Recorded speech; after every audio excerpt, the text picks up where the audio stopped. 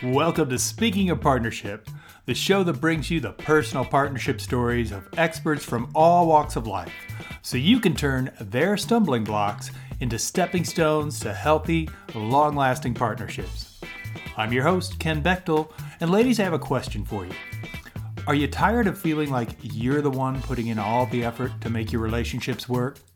Then go to speakingofpartnership.com right now and click on the big red Tell Me More button and find out how you can get men to do their part. Now, let me introduce you to today's guest. I'm excited to bring you today's featured guest, Michelle Marchant Johnson. Michelle, welcome to the show. Thank you so much, Ken. I'm so happy to be here, and welcome to all of you. See, I'm so excited I can't even speak straight.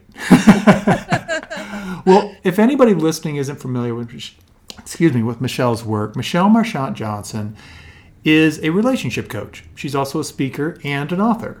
In her business, which is called lovelifecoaching.com, she specializes in helping women learn how to express their feminine joy, energy, and presence, and how to invite interaction, attraction, and commitment from a man. Her articles have been featured on many internet sites, and she was recognized by datingadvice.com as one of the top 10 midlife relationship experts. She's currently writing a book entitled Meet Him and Keep Him. She is the host of Ready for the Right Guy Global Telesummit and co-creator of a proprietary system for single women called How to Meet a Great Guy. Michelle is also an advanced stage breast cancer survivor who believes life is precious and is meant to be lived with purpose, love, and joy. Michelle, take a minute and fill in any blanks from that intro and give us a glimpse into your personal life, if you would. Yeah, thank you so much, Ken, for the kind introduction, and I'm so happy to be with you, and I really love what you're up to here, because this idea of creating partnerships in our lives is so incredibly powerful. So for me, I found that I did not have a smooth or easy journey to finding my loving partnership with my now husband, which I've now enjoyed for almost 10 years. I became an ecstatic first-time bride at age 43 after a long and winding road to love. And for me, there were many things that I had to learn or discover about myself that were actually preventing me from being able to fully be ready to give and receive love. And it was only through some really deep transformational work that I was able to see some of the ways that I had been self-sabotaging myself through thoughts or behaviors without even realizing it. So even though I felt very successful in other areas of my life, there was a block in this area of my life, and I found it very frustrating and heartbreaking and even painful for many years. So underneath all of that, though, is that through some very deep self-work and self-discovery and some opportunities that I took for my own transformation, I put myself on more or less a self-imposed journey. I was able to make some breakthroughs that have opened up a whole new set of possibilities for me in the realm of partnership and relationships, and have now enjoyed an amazing marriage with my husband for almost 10 years. And the reason I'm sharing all of this with you is that Ken and I were speaking before, and many of us that do this kind of work come into this kind of work through our own life experience and the things that we've discovered, and then our desire to help others to perhaps walk that path of partnership a little more smoothly with fewer detours than perhaps we have made. And that's really where I'm coming from in the work that I do in the world, and I feel really honored and blessed to be a part of what I consider to be a really important body of work that's out there now. So I'm really honored to be here with you. Well, thank you so much, and I appreciate you filling in some more details about your life and your path to this point. And where I'd like to start with our show today is I find it very helpful to have what I call a guiding principle. And some people, it shows up as a quote or a mantra, but it's something that you kind of can come back to whenever you get kind of off the path. And I'm wondering, what do you use as a guiding principle, and how could our listeners apply that in their lives? Thank you, Ken. Yeah, I'm going to share a guiding principle, and when I share it, and it's in the form of a quote, It's one of my very favorite quotes, and I use it all the time because I found that I had some blocks to love. I use it all the time in my work with single women, but I think it also applies even once we're dating someone or in partnership with someone, and I'll explain that a little more in a second. So the quote is by the poet Rumi. Most of you have probably heard it before. If you've heard me speak before, you've likely heard me share this quote, but I think it's so powerful. And it is, your task is not to seek for love, but merely to seek and find all the barriers within yourself that you have built against it. So one of the things that I find is that we can go through our lives subconsciously unaware, consciously unaware of what might be going on in some of our patterns or our thoughts and some of the blocks or barriers that we can build to being fully open and receptive to love. So for example, we might get hurt, and so we develop fear of being hurt again. And so we build barriers around our heart to protect ourselves, so we think, but in reality, that oftentimes can keep us isolated. And so I often talk about fear being one of the big blocks that can create barriers. And even once we get into partnership or we start to get to know someone, these barriers can show up in a variety of ways. We're afraid to really show ourselves fully or authentically to our partners, or we have a fear that if our partners really understood some of our human weaknesses or vulnerabilities or whatever, we might be unlovable. And so we build these barriers around our heart, around ourselves, without even realizing it in many cases. And what we think is protecting us are oftentimes the things that are keeping us from being able to be fully expressed in a loving relationship and to fully enjoy partnership.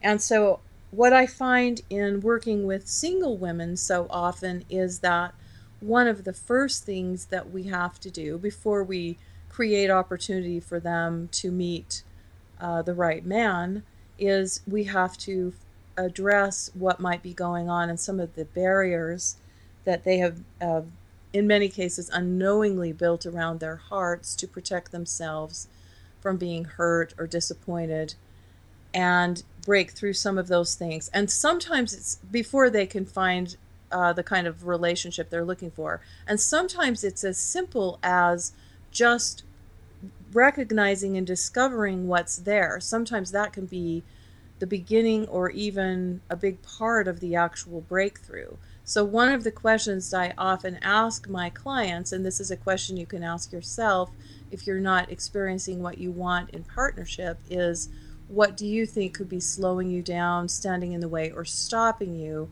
from having the relationship of your dreams? And continue to answer that question until you don't come up with any answers.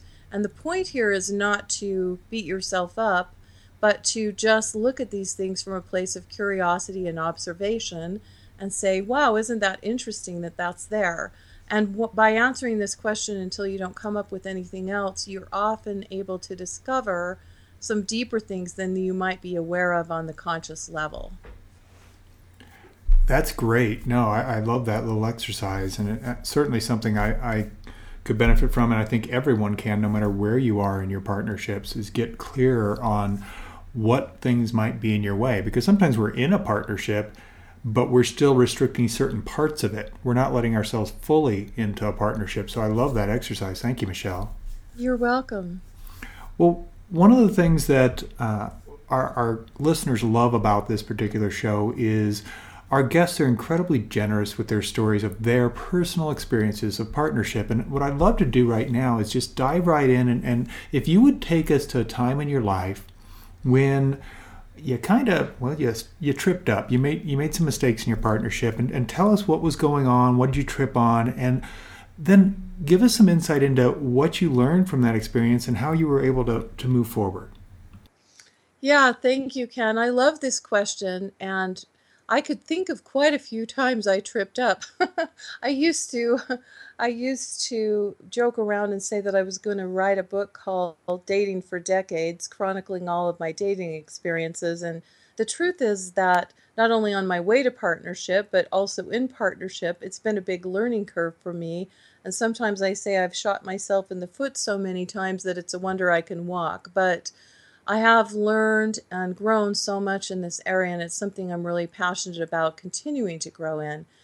And one of the things that I think, just as a preface to a brief example story of what you're talking about, one of the things that I've really come to understand deeply is that we all come into relationships with a certain number of expectations. And sometimes we're fully aware of them, and sometimes they're more on a subconscious level, but they're still there, and they're kind of like that. If we compare it to a computer, it's kind of like the hard drive or the operating system. It's really running the whole show, but we don't always recognize what's there. We don't really always recognize what's going on. So one of the things that I noticed when I got married, and bear in mind, I got married for the first time at 43, was also a first marriage for my husband. So we had lived very independent lives for a long time, and we both had our own little ways of doing things and ways of being.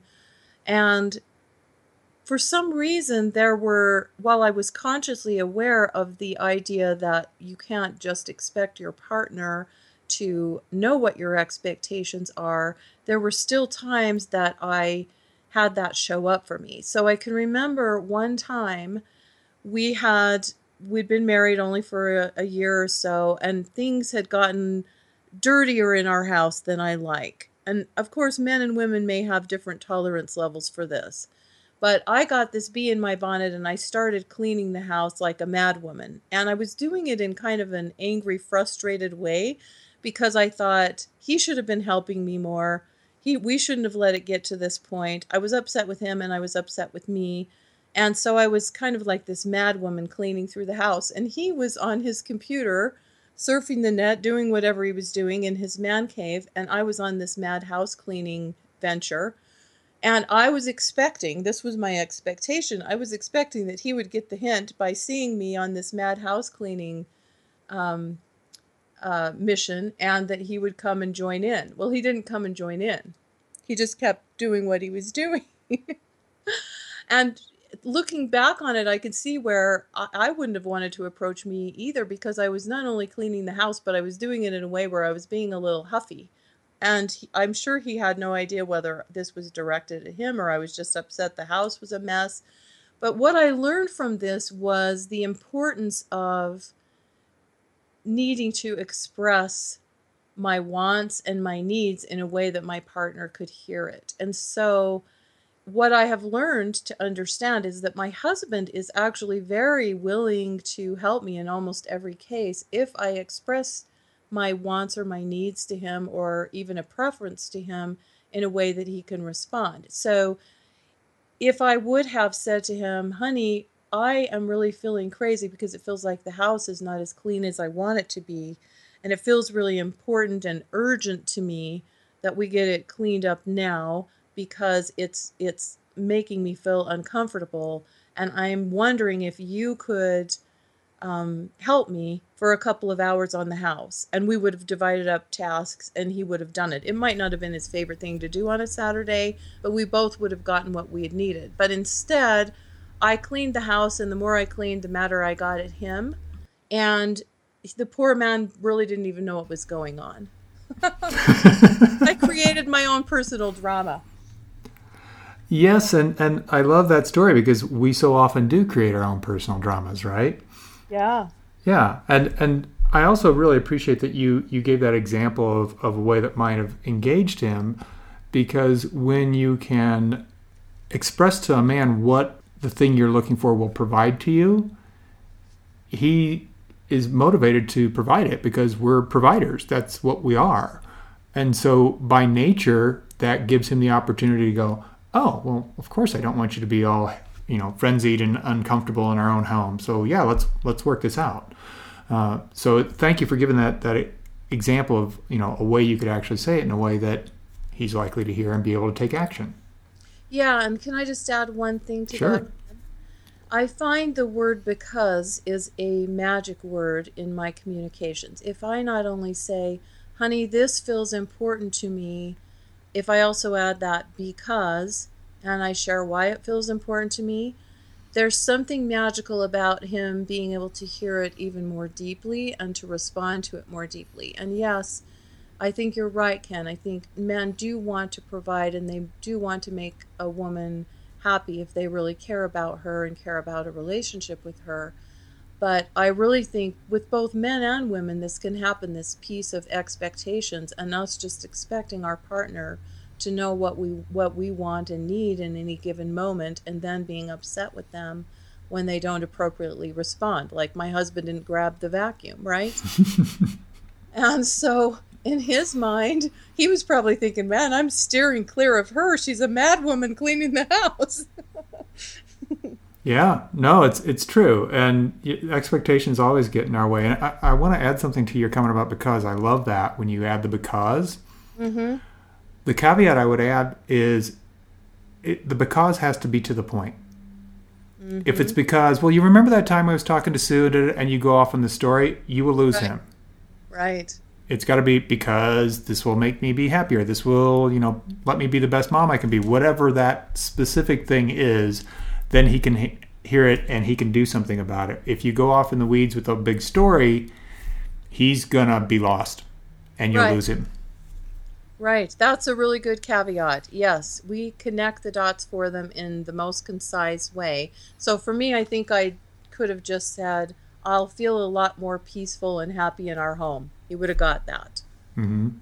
Yeah, and for the ladies listening, the reason this is so impactful when you say something like, because I'll feel more peaceful and happy in our home, he now knows the price of not doing it.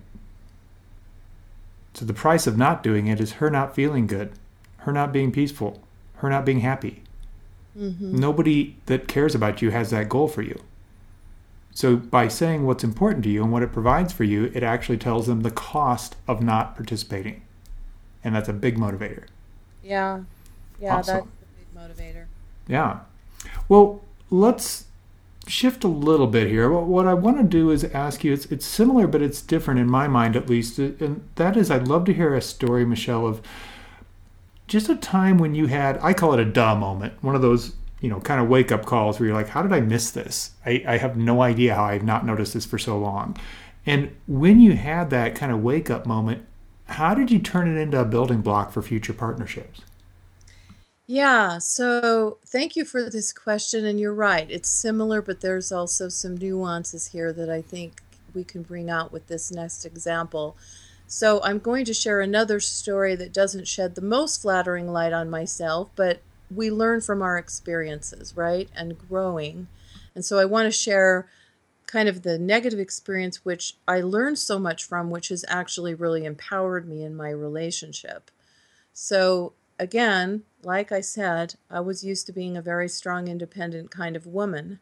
And after my husband and I got married, one day on Christmas Day, we had a really big snowstorm. I live in Utah, get some pretty good snowstorms here. And it felt really important to me that we got the snow shoveled out of our driveway and off of our walks and everything because it was Christmas Day. We were planning on going places the next day, and I didn't want us to have to shovel the snow the next day and for it to be in the way. And even though I was a strong, independent woman, I had in my mind, again, this is an expectation that this was a manly job and that he should be out there shoveling the snow. So a couple of times during this Christmas Day, I asked him to go shovel the snow, and he said, I will do it. I'll get it done today. Well, finally, it started to get dark. It's now Christmas night, and he still hasn't shoveled the snow. So what did I do? I got on my boots and my coat and my gloves and my hat, and I went out and started shoveling the snow. And again, I was doing this. I was thinking, well, he's not doing it. And I wasn't really mad at him, but as I shoveled the snow, I started to get mad at him, and I started to shovel the snow in an angry way. And I had probably shoveled about half the driveway before he realized that I had gone outside and started shoveling the snow. And he came out and he said to me, this is what he said to me. He said, are you completely trying to emasculate me? This is what he said to me. Wow. And it kind of floored me in my tracks because in my mind, in part, I was helping, but he had told me that he would do it, and it showed him in his mind that I didn't trust him and believe him, that when he said he was going to do it, that he would get it done. It just might not have been in the time frame that I thought it should be done in. And what I realized in that moment, and this was a big aha for me, is that it's not only what I do in my partnership, but it's also the intention underneath it, and considering how that intention might come across to my partner, because I wasn't trying to emasculate him. But he was upset with me when he came out because he felt like I hadn't trusted him, I hadn't believed him when he told me that he would do it. And he did intend to do it, it just didn't happen in the time frame that I did. So one of the things that I learned was that it's really important for me to understand and communicate and be aware of what my intentions are, not just what my actions are. Because my intention was, well, okay, he's not going to do it, so I'm just going to do it myself. But the intention behind that was also to make him feel a little bit guilty, if the truth is to be told, right? Mm-hmm. And he felt that, and that felt hateful to him. And it really made me feel bad when I realized that. And so I asked for his forgiveness. I asked for his forgiveness because I felt like I needed it. And when he first came out, he had a shovel, I had a shovel. It looked like we were about to go blow to blow with the shovels. We would have never. That's what it might have looked like to the neighbors. But in the end, we ended up hugging, and I apologized to him, and I asked for his forgiveness. And what I've realized is that I have to consider how my actions are going to impact him and what my intention is behind it. Because the truth is, I wanted to make him feel a little bit guilty when it came right to the heart of the matter. So that was a big aha for me. And, I believe that one of the ways that we can have amazing partnership is to consider deeply not only our words and our actions, but also our intentions behind them, because they can feel those intentions even if we don't recognize that they can feel them. They can feel, my husband could feel that I was in some sense trying to make him feel guilty. Yeah, and that's a really important point, because we think we have these little covert ways of doing things and that nobody's going to notice, but the energy with which it's done is still palpable. Yes. And we pick up on that and we're like, you said one thing, but I can tell that's not what you were really saying. Right. And that causes as much, if not more, pain and conflict in a relationship than the actual words and actions. Yeah. Yeah, I mean, when he came out of the house, and that's the only time he's ever said that to me in our entire married life, when he came out of the house and said, "Are you trying to emasculate me?" That wasn't my intention, but my intention, truthfully, was to try to guilt him and make him feel bad that he hadn't done what I asked him to do earlier. Mm-hmm. So there was not a loving intention behind what I was doing. Yes. And he felt that, and that's why he felt so hurt by what I was doing. It was really powerful to me. It was a really powerful lesson and a big aha. Yeah, and I think that's going to be powerful for everyone as we listen to this and think about it, because we can all recognize times in our own lives where we've been on one side or the other, or maybe both sides at different times of that exact type of situation. Right. Yeah, thank you for that, Michelle. You're welcome. So I'm going to have us shift gears, kind of turn the corner, if you will. And what I'd like you to share a story of right now is, I call it one of those proudest moments in partnership. And sometimes they're family, sometimes they're romantic or career. It doesn't really matter where it comes from. But the thing that always indicates that for me is when I think of a moment in partnership that when I think of it, I can't help but smile. What's one of those for you? Yeah, I'd like to share something really personal here for this piece, Ken. And I would say one of my not only proudest, but one of my most poignant moments of partnership was when I was going through a breast cancer journey, which you mentioned. So I was diagnosed 4 years ago with stage 3 breast cancer, a very serious case, and it required everything that entails: chemo, radiation, mastectomy, everything. And while I was going through that, I felt so not only ill, but I felt like I was losing all of my femininity because I lost my hair, I lost, female body parts, I lost my eyebrows and eyelashes, they removed my ovaries. I mean, I felt like I was being stripped down to absolutely just the shell of the person that I am. And while that sounds like an incredibly painful and difficult thing, in addition to me wondering whether or not I was going to live, I had all of that going on.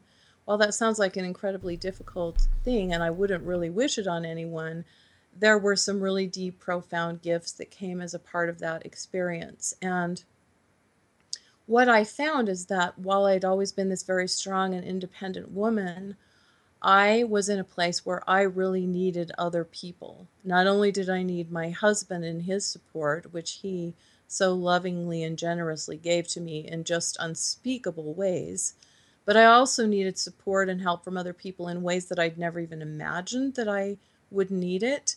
And so people would, of course, not always know what to say or not always know what to do.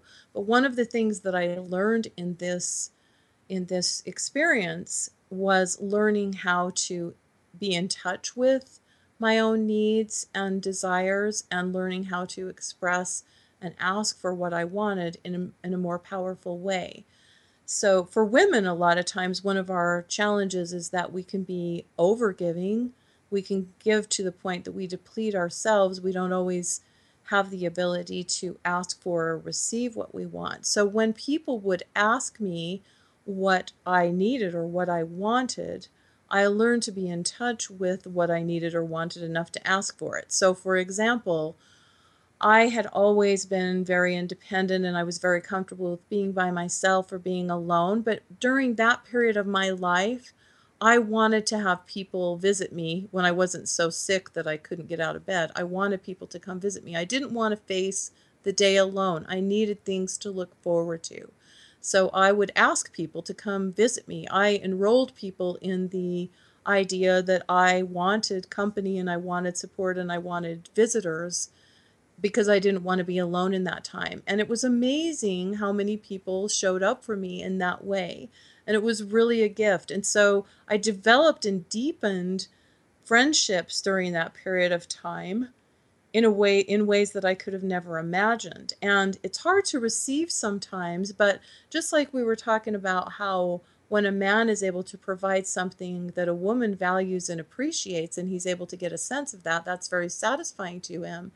When we allow our wants and needs to be known and invite and let people know what would support us, it's amazing how often they'll choose to step up and do that, and we're actually providing an opportunity for them as well, and we can do the same for other people. And I just think this is a really powerful principle in partnership, is the dance and the flow of learning how to give and to receive and to being in touch with your deepest wants and needs in partnership and learning how to express and ask for them, and also being in tune with how to give in the ways that are going to feel most meaningful and significant to your partner. This is a whole nother topic, but we all have our own love languages and we all have our own ways that feel most loving to us, and so do our partners, people that we're in partnership with. And I think it's just a really powerful principle. And that experience strengthened some of my abilities in that area in ways that I'd never experienced or had before. Wow.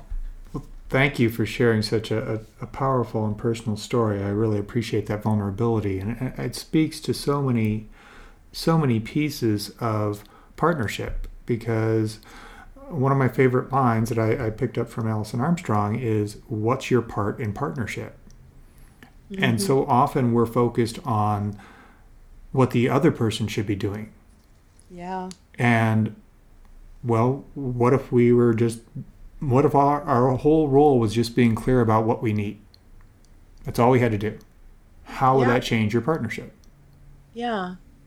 Yeah, and it's, if, like we talked about already, when you're really in partnership with someone, particularly an intimate partnership, in a relationship, with a husband or a wife or a committed relationship, and you're both really committed to that path of partnership, most of the time you do want to please each other, to be there for each other, and it's a flow of giving and receiving.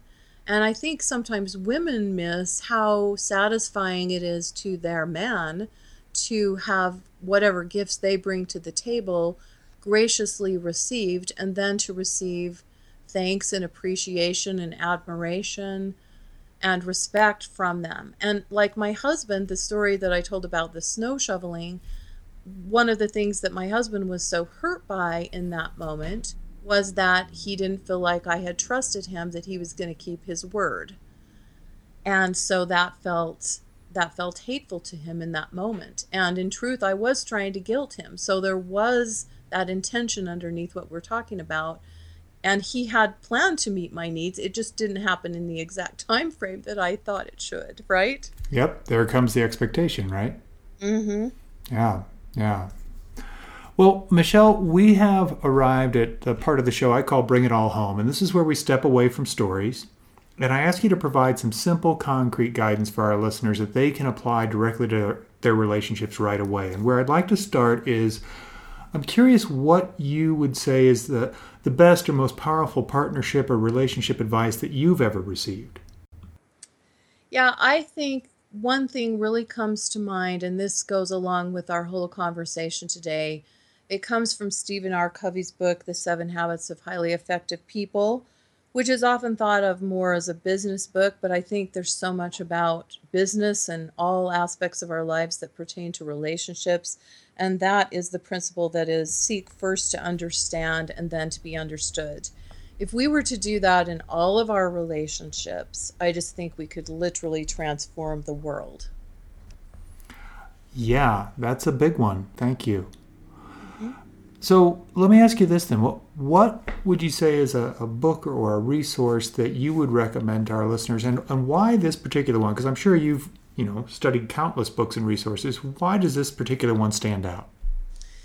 Yes, I love books. And in fact, a big part of my own personal journey was that when I turned 40 and realized that whatever I had been trying wasn't working in terms of my relationships, I put myself on this self-imposed journey to uncover what was slowing me down and creating blocks in that area of my life. And so one thing that I did is I read over 125 books in like 18 months. Wow. On love, dating, and relationships. So you're right, I do have a lot of favorites. But one that I recognize, and it's a bit of an older book, but one that I recognize that has been really valuable, not only in my own life, but in the lives of many of my clients, is called The Art and Practice of Loving. And it's by a man named Frank Andrews. And the reason I like it so much is, first of all, it's very digestible in that it's broken out into sections, and then within each sections are different practices and different exercises that you can do depending, and you can skip around in it, but so depending on whatever area that you might feel you might need some support in, he offers not only some great wisdom, but some really practical tools and exercises and resources that you can work with that I think can really open up a lot of the things that we're talking about today, helping you recognize your barriers to love, helping you be ready to recognize love, and when you're being in a loving place, helping you to be more able to ask for your wants and needs and to be more in tune with them, helping you to be able to be in that flow of giving and receiving love, helping you to have boundaries around the things that you need to. There's just so many things, and he covers a lot of ground in a concise way, but a really powerful way. So it's one that I really love and recommend often to my clients. That's great. I don't think anyone has recommended that book before, so I really appreciate you bringing that to our attention. Yeah, it's a not a recent book, but it's a really powerful one, and I think you would really enjoy it. Thank you. So lastly, what I'd love to do, Michelle, is I'd like to ask you to leave our listeners with an example of, it's what I call the payoff of partnership. In other words, share with us a specific example of something you were able to do or to create or experience that was solely the result of being in partnership. It wouldn't have happened on your own. Yeah, the biggest thing that comes to mind is what I do for a living now is my business. So I spent over 20 plus years in some fairly high level jobs in corporate America. And I had this idea for about 10 years before I actually started my coaching practice that I wanted to do something like this, and had even started making movement toward it in becoming certified as a coach and those kinds of things. But when I married my husband, I was in a fairly high level corporate position and making quite a bit of money. And my husband is what you might call more of a left brain person. He's an attorney and a CPA. And so, for him, he's not really what you would call the entrepreneurial type. He jokes and says he's the infopreneur and I'm the entrepreneur. And so I was afraid to tell him about how deep my desire was to do my coaching business and break away from corporate America and do something entrepreneurial. And so it took me quite a bit of time to get up the courage to really share my dream with him and to ask for his support in me making that transition, because I knew at least for a period of time I wouldn't be making the amount of money that I was making in corporate America.